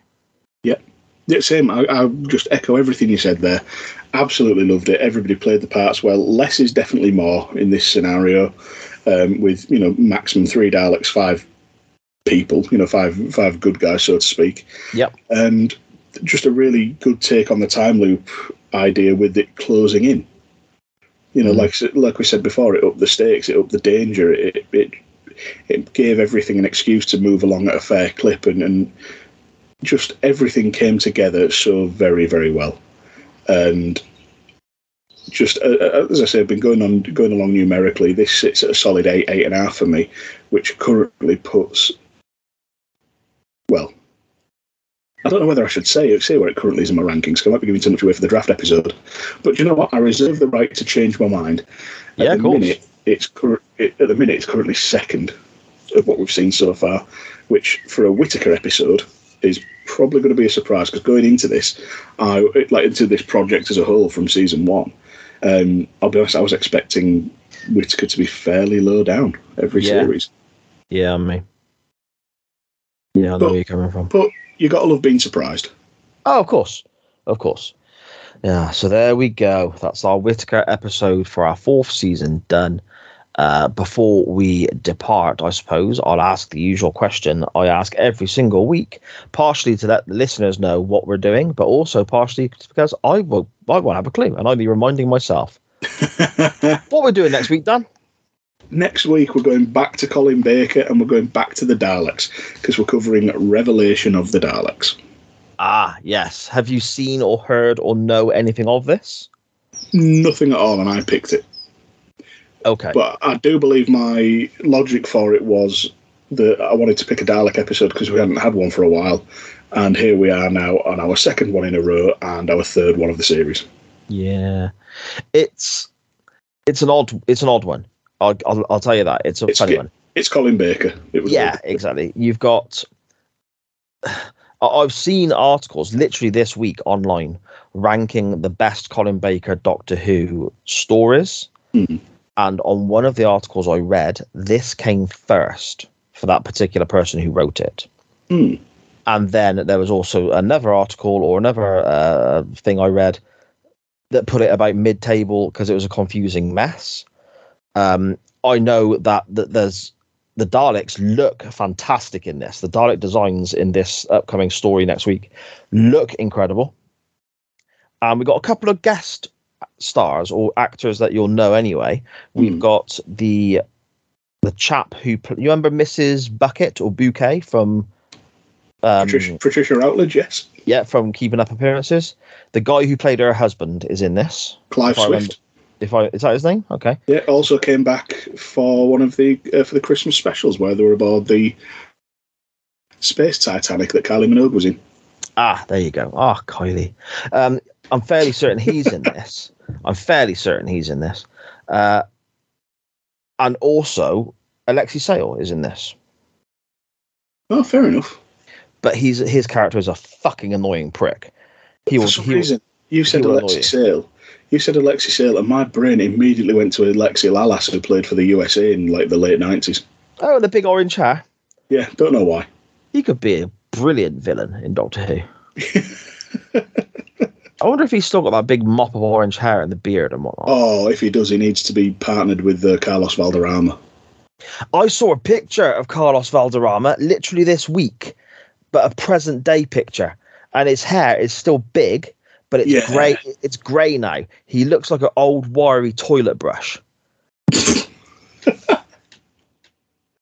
You know, An old wiry toilet brush. There we go. And on that note, obviously, because, well, first of all, I think well done to us, because I don't reckon there's a single other Doctor Who podcast in the whole world that will be talking about Carlos Valderrama this week. So well done us.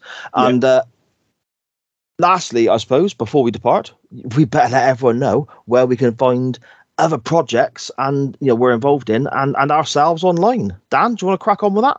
Oh, go on then. If you want to hear more of me talking about stuff, I'm over on Unbooking the Territory. We're on Twitter at UTT Podcast, looking at the first and last of professional wrestling.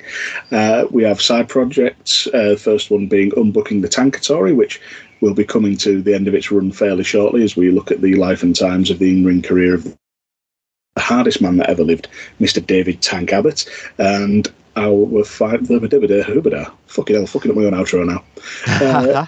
And our other side project is Unputting the Territory, where we look at the only time a wrestling belt has changed hands by a legitimate sporting competition, which is the Being the Elite Gator Golf Championship for the Being the Elite title. And I get irrationally angry over a bunch of dudes playing mini golf. And rightfully so. How many backflips do they chuck into that? Must be at least 80. None so far. It's all going to come later on then. Yeah, probably. They can't do anything about a backflip and a super kick unnecessarily. we have had one instance of Colt Cabana playing, but it's actually Colt Cabana after plastic surgery who now looks like Michael Nakazawa. Ah, of course. That heel turn of his didn't quite work out, did it? So, Simple, logical storytelling. Anything I'm involved in, you can find via the network that carries this show. SJP World Media is what you need, and that's at SJP World Media on Facebook and Twitter, and all your podcast players, platforms, and providers. Make sure you are giving it a like, a follow, a subscribe, and all that good stuff. Subscribe to the YouTube channel for SJP World Media as well. All sorts of live content going on there now, and more coming all the time. We have Chain Wrestling on a Monday night, In the Corner, looking at modern day WWE on a Wednesday evening. We have a gaming podcast on the weekend as well, looking at all things PlayStation, Xbox, PC, and the modern gaming world. I would like to dive more into details about that, but my days of gaming, I used to load my games off a cassette tape, so I don't really know what I'm on about. But these guys doing the show for us, Gameplay Junkies on a Sunday, they do know what they're on about, so it's best you go listen and watch them on a Sunday. All of these live shows also come out in podcast form, so you can pick it up on the audio version via the network and your podcast players as well. And this also includes The Volley, which will also be featuring our good friend Dan Griffin here with Matt Willis and various other hosts as well, looking at this coming season of Premier League European football, covering live games with watch-alongs and so on. So you can watch a game in the comfort of your own home, join the SJP World Media feed and talk to other football fans and the guys doing the live show with the live watch-alongs there. And also the podcast version will be coming out shortly afterwards. So much going on SJP World Media, wrestling, TV, and all sorts going on there. But most importantly, you need to follow this show itself. And you can do that by finding it on Facebook and Twitter at the Doctor Who Pod. That's at the DRWHOPOD, at the Doctor Who Pod. More Colin Baker next week then, Dan. It seems like we only covered him the other week. Oh yeah, it's weird, isn't it? It doesn't feel like it's been long at all, but it'll be a coin flip. So we'll see how it goes. Can't wait. There we go. Interesting stuff. I've had a good time again, mate. I've had an absolute blast talking this with you. I've enjoyed this episode. Looking forward to next week, and I will speak to you then. Speak to you soon, bud. It's always a pleasure. And to everyone else, as always, thank you for listening. I can't believe we are the nexus point on a Venn diagram between Harold Shipman, Mrs. Doyle, and Carlos Valderrama. And sex jokes. And sex jokes. And sex jokes. Sex jokes. Penises.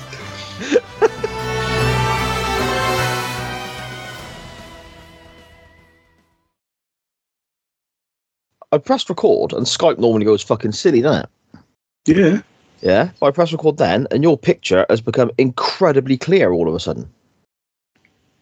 That's unfortunate. Fair enough. You said about using the touchpad. It's all I use, man. I've never had a mouse plugged into this. I've got me fancy one that changes colours.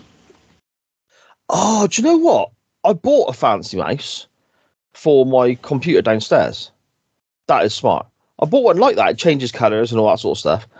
But I plugged it in, and the computer downstairs, obviously it's from the Stone Age and powered on coal, isn't it? It turned around and went, yeah, you need to like connect to the internet for this to work. And I'm thinking, if I connect to the internet, this is going to melt. Like literally just like a candle, just smouldering. The only thing that says internet connection actually goes to try and make me connect via dial-up if I click on it. Brilliant. So I was like, okay, I can't use that. But I could plug it into this, couldn't I? Didn't even think of that. You can plug a mouse into more than one computer, yeah. I didn't even think of that. Fuck me. I'll have to see where that is. No, Maxfield's. Brilliant.